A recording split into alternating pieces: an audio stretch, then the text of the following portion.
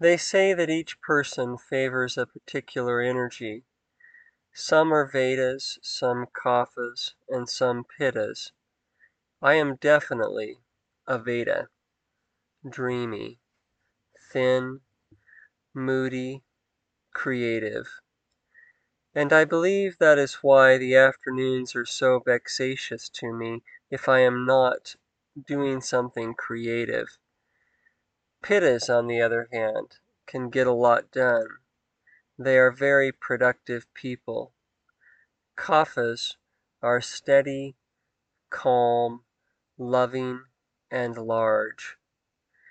Just another way to look at the world, I suppose. Another way to categorize people, and to know ourselves a little better, perhaps.